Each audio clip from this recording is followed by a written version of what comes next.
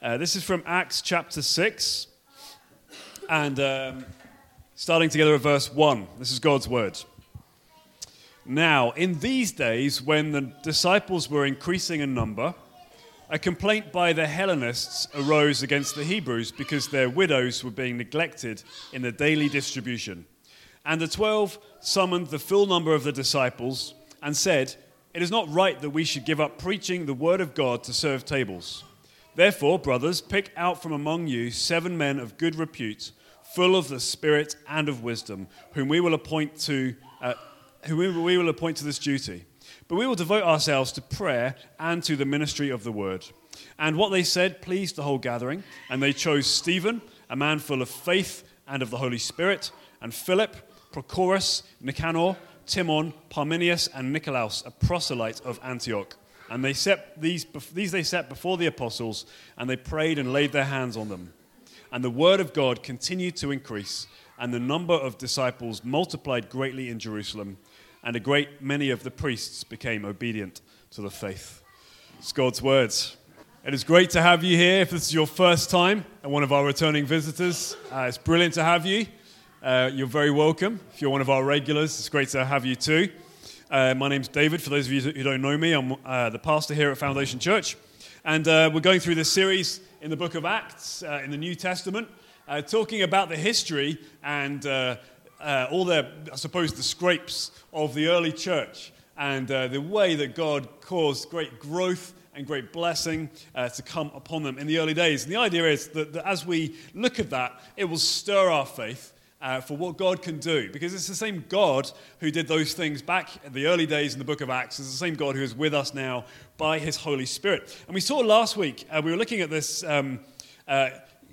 two opposing groups of people, community makers, those who are adding and, with generosity and service, were adding to the community, were building it up. And there were those who were breaking it down as well. And we saw that last week. And we saw that there was three ways that a church can be under threat. We saw that last week. And do you remember, we were quoting from John Stott last week, if you're those of you who were here, you remember this. There are 3 ways that the enemy of the church can try to attack and try to threat the church. Number 1 was through persecution.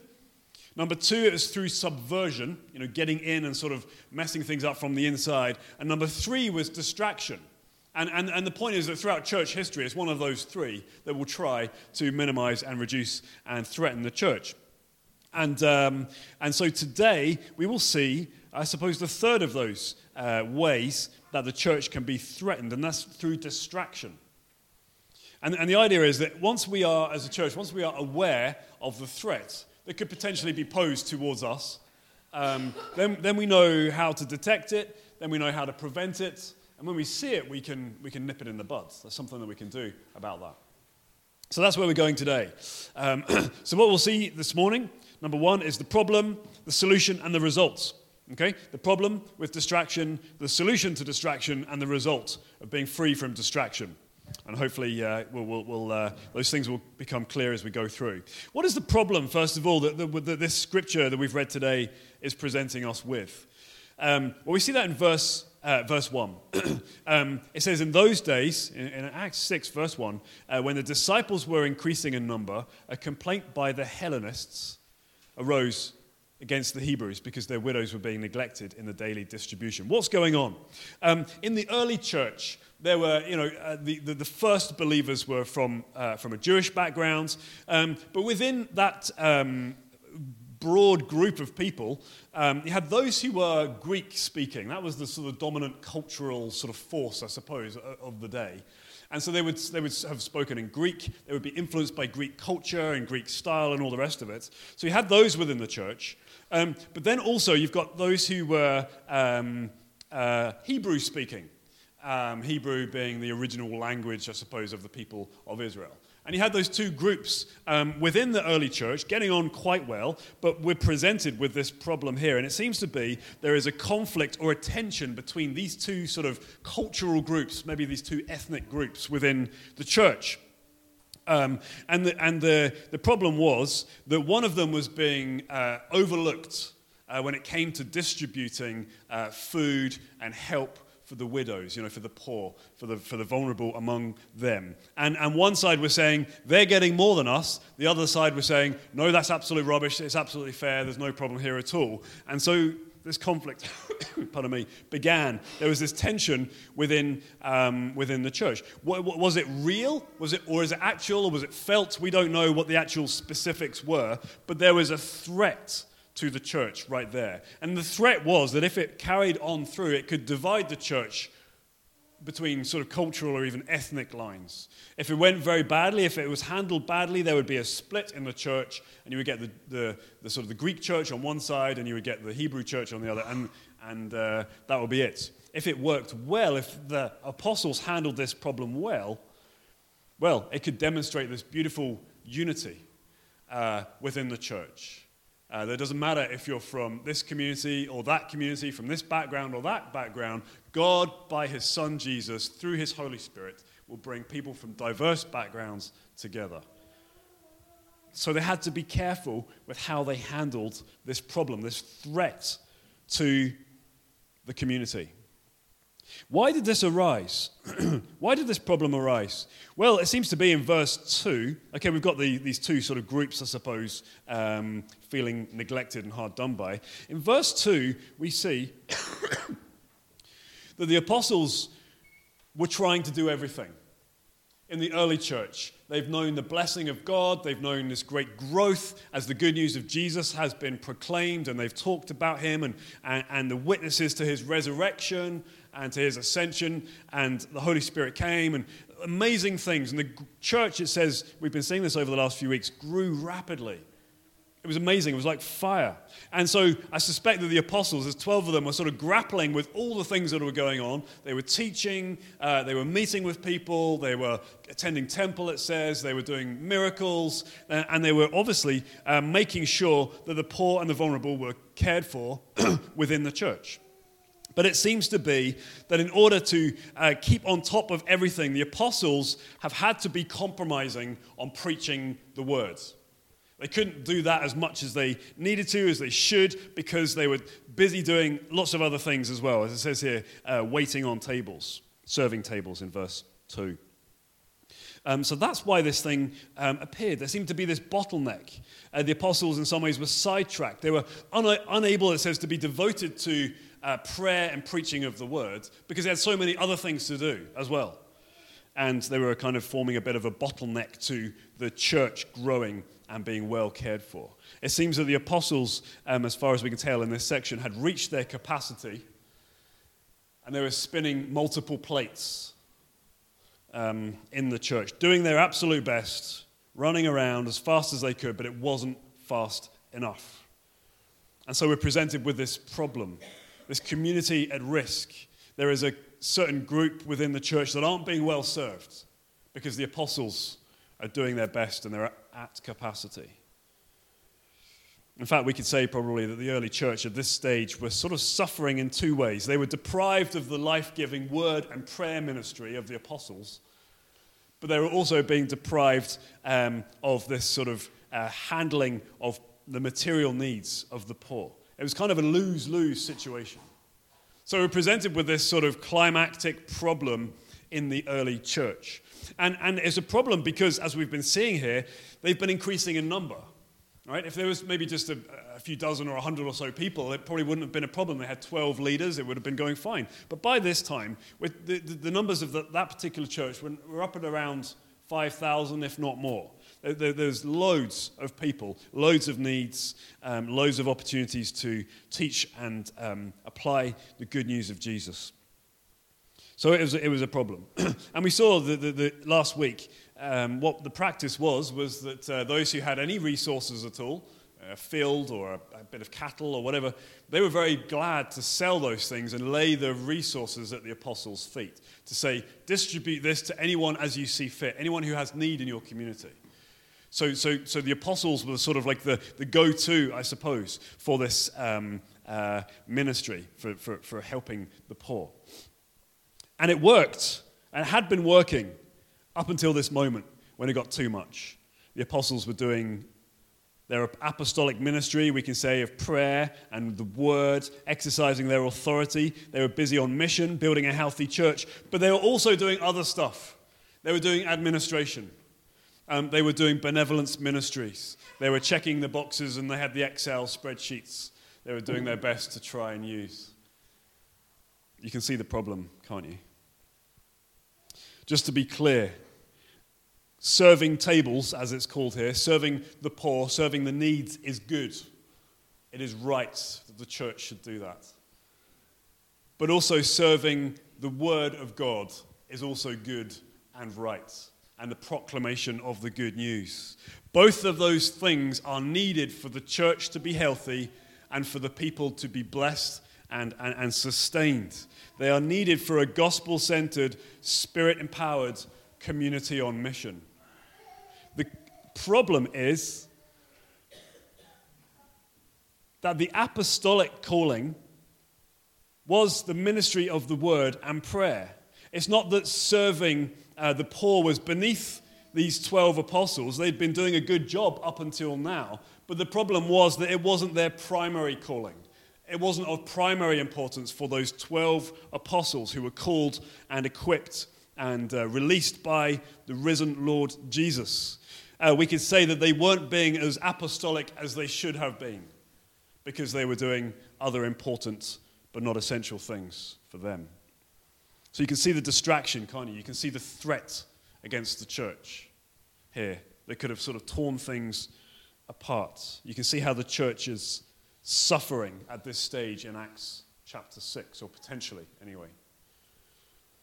I have friends who lead large churches, and I often hear them sharing about the problems of running a large church, a large organization, hundreds or if not thousands of people. They talk about the organizational challenges. They talk about the human resources, we call it, the personnel. They talk about the staff. And we think to ourselves, oh, that's not really a problem. That's a nice problem to have, isn't it? They've got these multi-million-pound budgets, and we have a multi-pound budget here at Foundation Church, certainly not anywhere near that.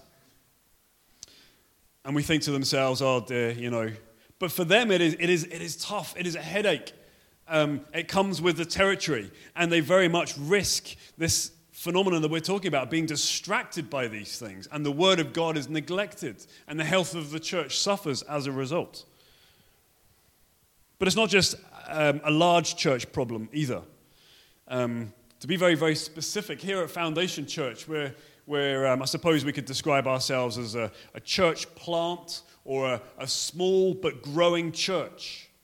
And I think for those of us who are serving and form some form of leadership here in the church, we feel this same distraction too, this same sort of tension. There are so many things that we should be doing and can be doing and want to be doing.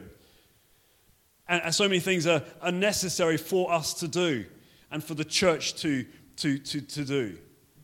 But the problem is that there are many good things that can be done, but they can neglect or cause us to neglect that which is most important, ministry of the word and prayer. And I think even more personally, I struggle with this tension myself as what could be described as a bivocational church planter or pastor.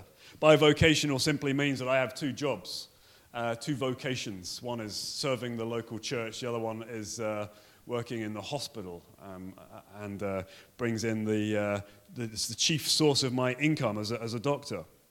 So I have that going on.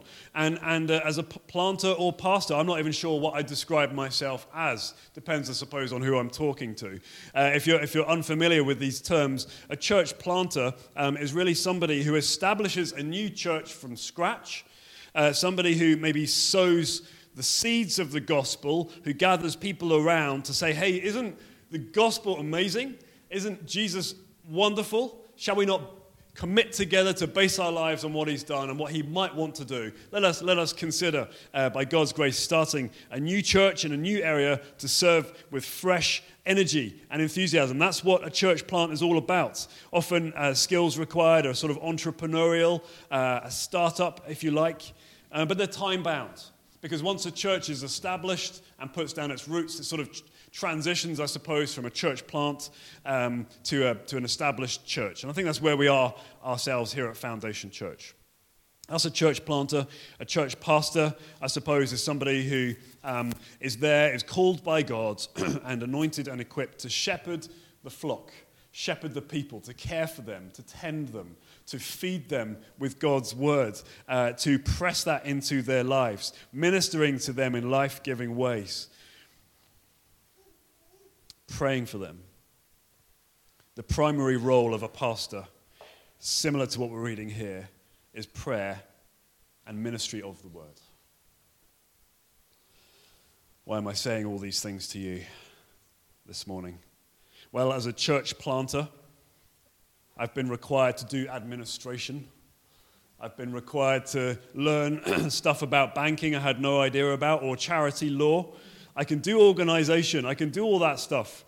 It's important. It is necessary to set things in motion for a healthy start, for a healthy foundation of a new church. But it is a seasonal thing.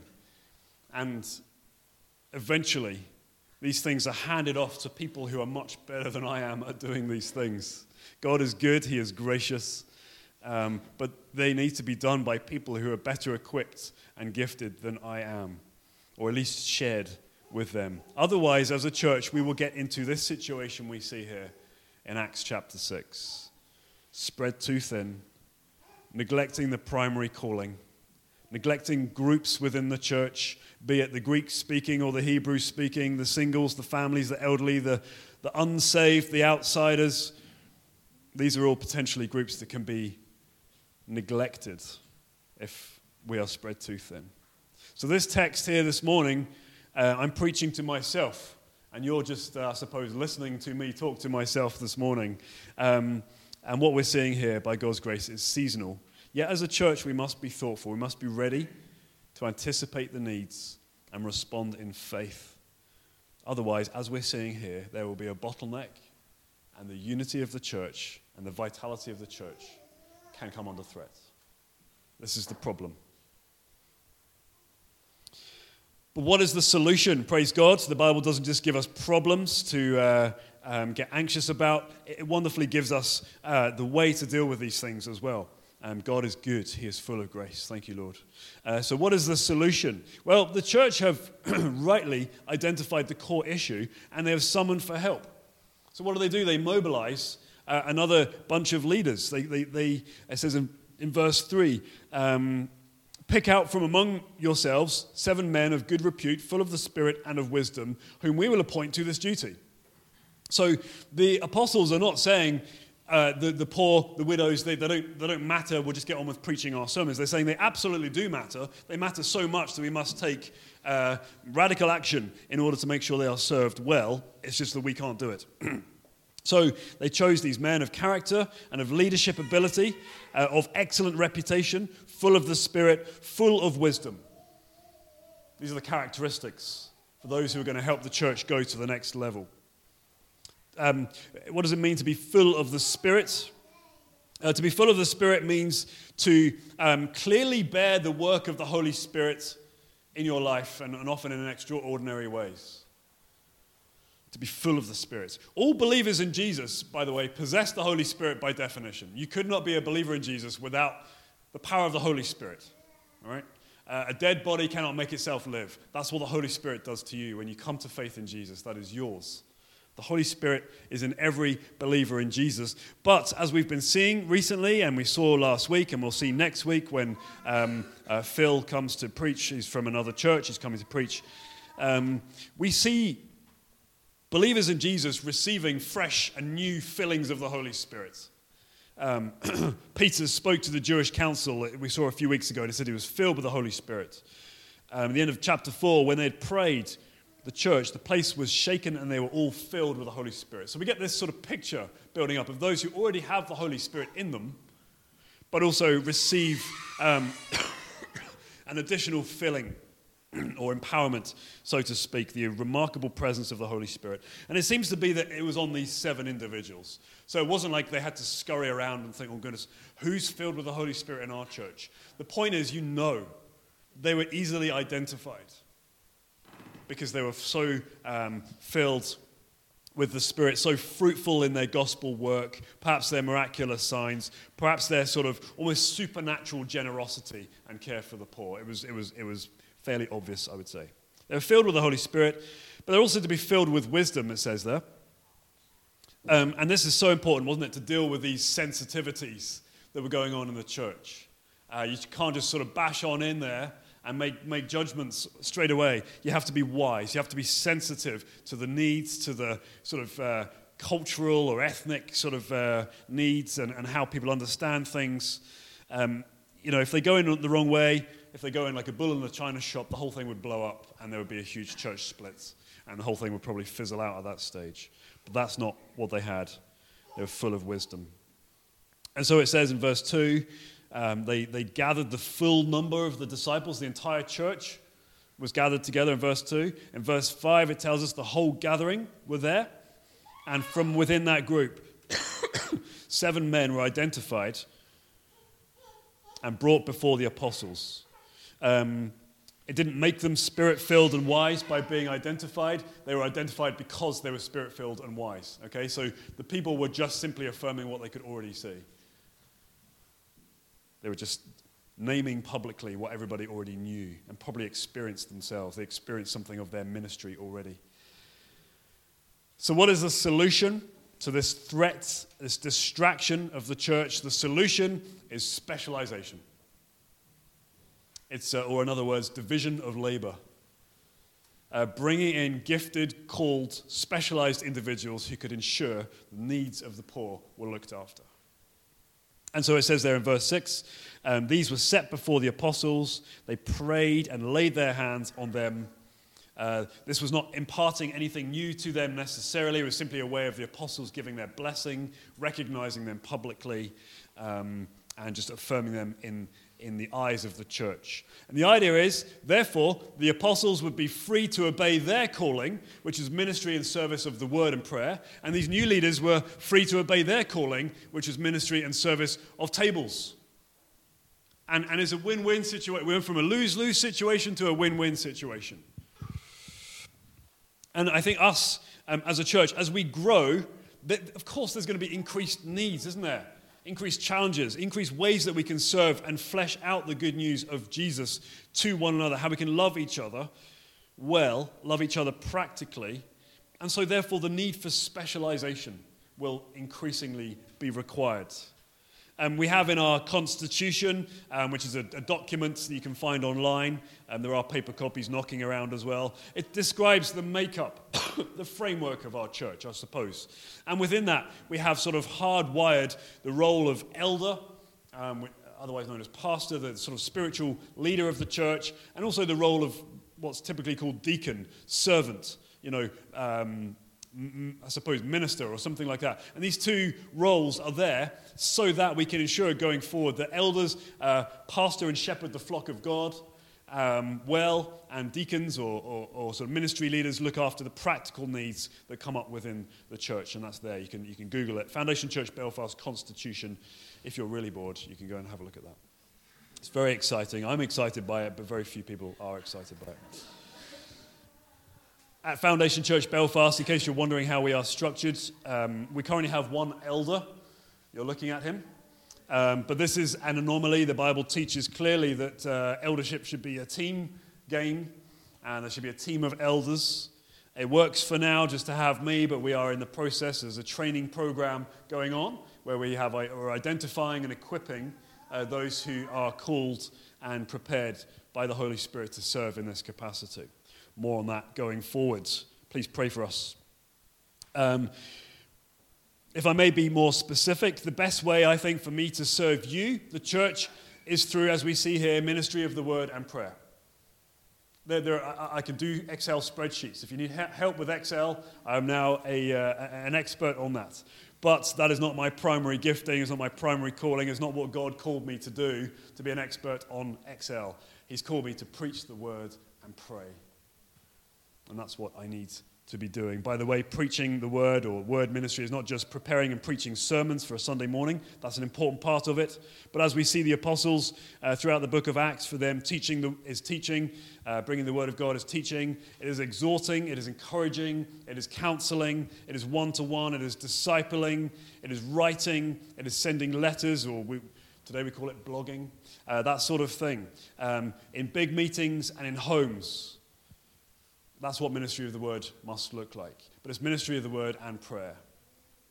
John Stott, famous writer and church leader of the previous century, said that ministry of the word without prayer that the Spirit will water the seed is unlikely to bear fruit. Ministry of the word is just as important as prayer, and prayer is just as important as ministry of the word. Sow the seed and pray that the Lord will water it. In Jesus' name. And the more seed that is sown, the more prayer that is prayed. By God's grace, there will be more growth. Amen. More strength, more depth.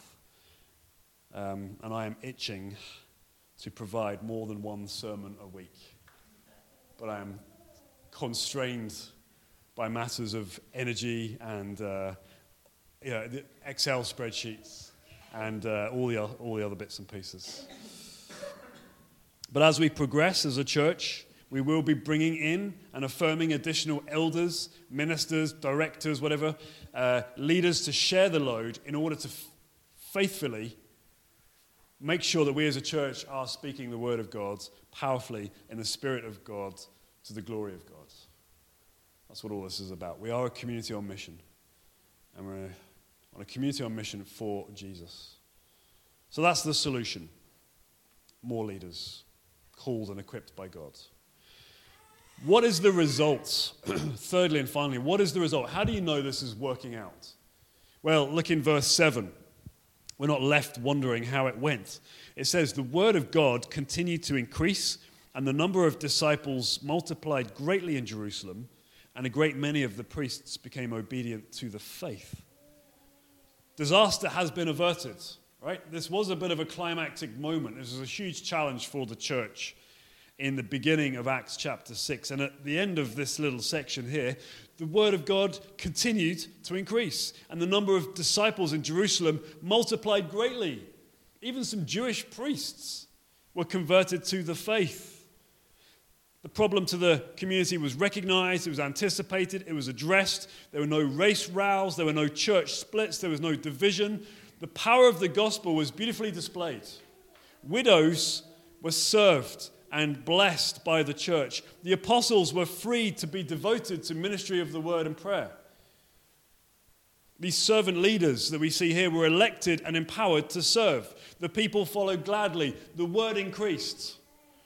The church grew. And as a result, many more people outside the church heard the message and believed in Jesus when the apostles were free to minister the word and prayer. We as a church are anticipating and experiencing actually growth, and we're also hoping and praying and anticipating for a new release of power of the gospel among us. As more and more people hear the good news of Jesus and are transformed by his saving power. That's what we want. That's what we're praying for. That's what we have faith for. That's what he is giving us boldness to go out with. And we're expecting more as we step ahead in faith in Jesus' name. So as a church, we must be ready. We must be ready for this type of thing. We must be prepared. And if we learn this lesson this morning from God's words, we can expect to continue to increase. The empty chairs around you will be filled. The spare chairs at the back will have to be brought out. And yet this is the beginning. This is the beginning of what God is doing. Last Sunday was our 7th birthday as a church. Happy birthday to us. We didn't make too much notice of it. Mainly for various reasons. We've got other things to celebrate, like Jesus. But those 7 years have been a roller coaster ride. They have been hard work. Fruitful, yes. Encouraging at times, but hard work. For those of you who don't know our story, we began in 2017 meeting publicly in the Chinese Welfare Association building, which is on the Ormo Road, just on the bridge. We met there for about 2 years, after which time we were only able to meet in the evening because they had a Chinese sort of dance class in the morning, so we couldn't go in. Otherwise, that would be odd, wouldn't it, if we'd have gone in the morning? Anyway, we had to meet in the evenings. Then because of young families and babies coming along, evenings were no longer appropriate or helpful. So we then moved to Ashfield Girls' School on the Hollywood Road, and we were there again for about 2 years, using their drama studio. Who in this church was with Foundation Church at that time when we were in Ashfield? Me. Okay. So no one else. Me and Marion and Eliza, the three of us. So that goes to show what's the turnover. Anyway, Ashfield Girls High School, then the COVID pandemic came along. We were no longer able to meet in that place or at all. After things opened up, we then eventually went to the Belmont Tower on the Belmont Road. Who was in the Belmont Tower era? There you go, a few more. Excellent. Yeah, you came once. That doesn't count. That doesn't count. Sorry. Great. And then, by God's grace, this particular building here became known to us and available, and we have spent some time and had some fun renovating the place, and then we started public services here in September in the Clayrwood Estate, and we absolutely love it here. We're so thankful. And over that time, we have added members, from the beginning of our church. We have baptized people. We have seen new visitors come and join us. We have seen marriages saved from oblivion to become healthy and strong. We have put on outreach events like a concert where we had over 230 people in attendance. Can you imagine that for a church of our size? That's what we did by God's grace. We have solidified relationships. We have grown deeper in love and desire for Jesus. In short, God has planted a church that we call Foundation Church Belfast. And right now, as I stand here before you, we are in the strongest position that we've ever been. Praise God. Amen. But as we settle into our new facility here, in a slightly different location, as we lift up our heads to start looking a bit more further into the future and start dreaming a little more again, we see new opportunities for more growth, for more gospel influence, for more of God's coming kingdom in this season. And we've had a number of prophetic words that God reveals his heart and mind to specific individuals that have affirmed this, that there is much more to come. Some have come from within our church. Some have come from people outside of our church who know nothing about us, and yet these things are coming together at the same time. We are ready. We are hungry. We are expectant. We are trusting. And with this,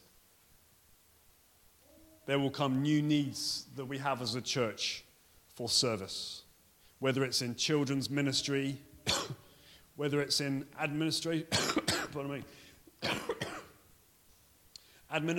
needs, whether it's in evangelistic opportunities, whether it's needs for events to be coordinated, processes to be implemented, equipment to be purchased and maintained, souls to be cared for, a vision to strive towards. Many, many opportunities. The point that I want to really end on is that this is bigger than any one person. I certainly can't do all this. I can't do it all. 2 or 3 key people in our church can't do it all. This requires a whole team approach. Unless we become a bottleneck like we see in Acts chapter 6. And everyone all in together on mission approach. Because we are, as we say here, a community on mission.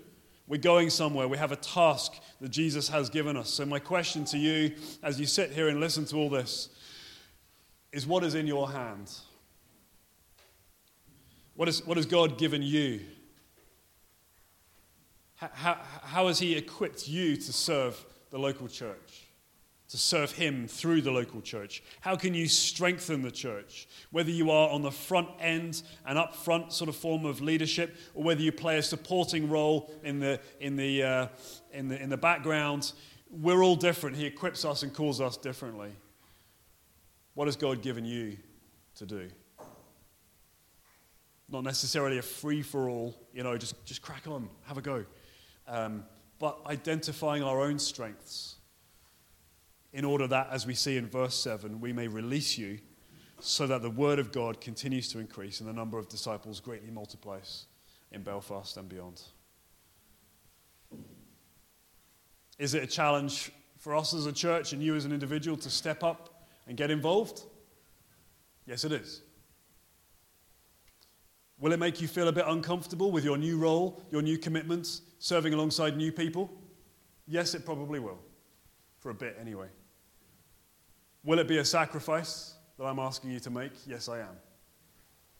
Will it require energy and time?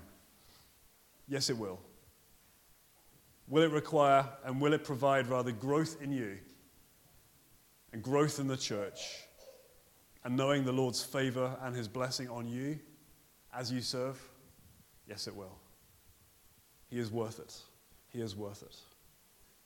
My point here, as we've already said in verse 7, is that as the word increases and disciples are multiplied in the city here in Clarewood and beyond, that's what we want.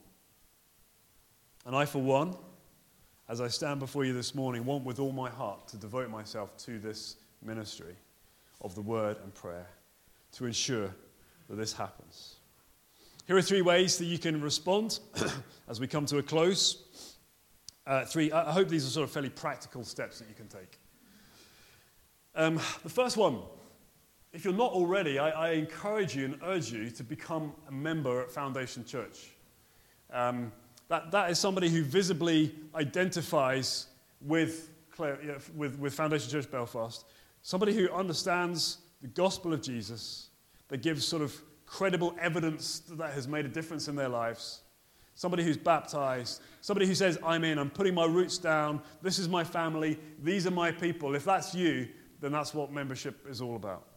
It's a way to say, this is my tribe. There is actually a form that I've put out at the back on the white table here that sticks up, and also on the communion table, the wooden table on either side of the door there. If you are interested in learning more about membership, not necessarily committing to it, but learning more about it, please do. There's a form there, leave your name and a contact, either your email or a phone number or something. And I would love to have a conversation with you, give you some information about that and about how you can really put your roots down here at Foundation. After you've done that, the second step, either if you're already a member or you're thinking of it, is to discern your gifts in community. Number 2, discern your gifts in community. You may know what your giftings are, how God has uniquely gifted you and given you opportunity to serve him in the church. Maybe you can recognize that in other people around you. But part of becoming a member in the church is for us to ask, how has God gifted you to serve the local church? It's our job to help you discern that and then to plumb you in to the way that you can serve him out of strength and out of a place of gifting. And so we'll help you to identify that, we'll help you to test that, and we'll help you to affirm that as a church as well. So the second thing is discern your gifts in community as part of the membership process. And thirdly then, and finally, when you've done those 2 things, is get deployed on mission in service to Jesus. You will start serving. We'll start small. You can grow as you serve. We can offer coaching and oversight. Plenty of areas that you can serve in the local church. Not necessarily a job for life, but there's certainly plenty that can be done depending on what you're able to do in your capacity and all that. For some, this might be a natural gift that you have and a natural desire. For others of us, it's a learned thing. I didn't desire to become an expert on Excel, but I am now. I've learned it, and it's a way that I can, at this stage, serve the church. So that's something for you too. By the way, if anyone is particularly gifted on Excel, please do come and speak to me at the end. I'm, as you can tell, particularly interested in sharing that responsibility. We want everybody in our church to serve Jesus as part of a gospel-centered, spirit-empowered community on mission.